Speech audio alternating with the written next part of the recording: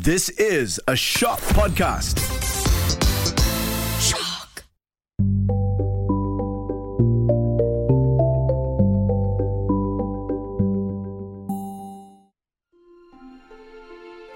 Once upon a time, a princess named Snow White lived in a castle with her father, the king, and her stepmother, the queen. Her father had always told his daughter that she must be fair to everyone in court. He said, "People come here to the castle when they have a problem. They need their ruler to make a fair decision. Nothing is more important than to be fair." The queen, Snow White's stepmother, knew how much this meant to her husband. At the first chance, she rushed to her magic mirror. "Mirror, mirror on the wall, who is the fairest of them all?" "Snow White is the fairest of them all," said the magic mirror. "What?" yelled the queen. No one is fairer than I. The queen must have the best of everything. Everyone knows that. What could be fairer?" "Snow White is the fairest of them all," repeated the magic mirror. The queen roared and stormed off. Oh, she was bothered by this revelation. So bothered was she that the queen decided to be rid of the girl once and for all. "I cannot wait another day," she declared. The queen called for her servant, a huntsman. "Take Snow White deep into the woods, then kill her," she said, pointing her finger at the servant. The huntsman was shocked, but she was the queen, and what could he do? The next day, he took Snow White into the woods. As he drew his knife to slay her, Snow White turned around. "Look," she said, taking something out of her pocket. "You have always been good to me. Do you like them? They are for you." She held in front of him 6 perfect arrowheads that she had carefully shaped. "Snow White," said the huntsman, I cannot do this." "Why, of course you can. Please, take them," said Snow White. "No, that's not what I meant," said the servant. He dropped to his knees in front of Snow White. How can I say this to you? The queen, your stepmother, has ordered me to kill you. But I cannot. You must run away, Snow White. Far, far into the woods, now, and never come back to the castle." Snow White was shocked, but turned and ran into the woods as fast as she could. It was getting dark, and the wolves were starting to howl. Then, all of a sudden, far away, there was light. Who was living so deep in the woods? She stepped up closer, and it was a cottage.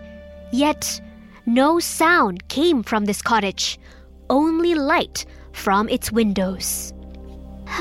"Hello?" she said, knocking softly on the door. "Hello?" There was no answer. The door was a little bit open. She opened it some more and stepped in. "Hello? Is anyone home?" She looked around. Oh, what a mess! She had never seen a messier living room. "Oh dear, this cottage may be the biggest mess I ever saw. But it is a roof over my head for tonight. Maybe if I clean up around here, I can earn my sleep."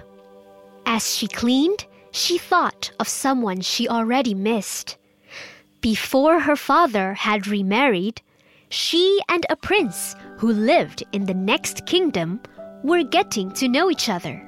They would take long walks in the royal garden, tell each other stories, and laughed all day. After the queen had moved into the castle, her stepmother made a new rule: no more visitors. Now, the prince had to slip over the palace gate in secret. However, now that she had to leave home, would she ever see him again? After Snow White cleaned up the living room, she went upstairs. On the second floor, 7 little beds were lined up in a row, as if for children. Tired from cleaning, Snow White yawned and lay across all 7 beds. Soon, she fell fast asleep. In the meantime, the 7 dwarves were heading home from a long day of working in the jewel mines. When they opened the door, you could imagine their surprise seeing their cottage all cleaned up. "What kind of magic is this?" said one of the dwarves, whose name was Doc. I wouldn't mind more magic like this," said another of the dwarves with a smile. His name was Dopey. We'd better check upstairs," said another dwarf named Grumpy. "Something's fishy here, that's for sure." There, laying across all their beds, was a young lady fast asleep. "Who are you?" said all the dwarfs at once. Snow White bolted awake. The 7 dwarfs could tell she was just as surprised as they were. Soon, they all relaxed and shared their stories. Snow White learned their names: Bashful, Doc, Dopey, Grumpy, Happy, Sleepy, and Sneezy. She told them all about her stepmother. "Stay here with us," said Bashful. "Oh, that's sweet. But if I were to stay here at your home, I would have to do something for all of you." You already cleaned up our place," said Sneezy. Keeping the house clean will be easy, as long as we all pitch in, said Snow White. I will let everyone know what part they can do, and I will do my share too. "Oh boy, that's fair," said Happy. But there must be something else I can do for you, said Snow White. The 7 dwarfs shrugged. Do you know how to read? Said Doc. We have all these books filled with wonderful tales and would love to be able to read them. And so it was agreed that Snow White would teach them how to read. To celebrate their new friendship, Snow White and the 7 dwarfs sang and danced the night away. The following day, before they left for work, the 7 dwarfs warned Snow White she must not open the door to anyone. After all, who knows what evil her stepmother might do? The princess nodded in agreement, and the dwarfs left the house. Will Snow White finally be safe in her new home with the dwarfs? Or are there more dangers that await her? Find out what happens in part 2.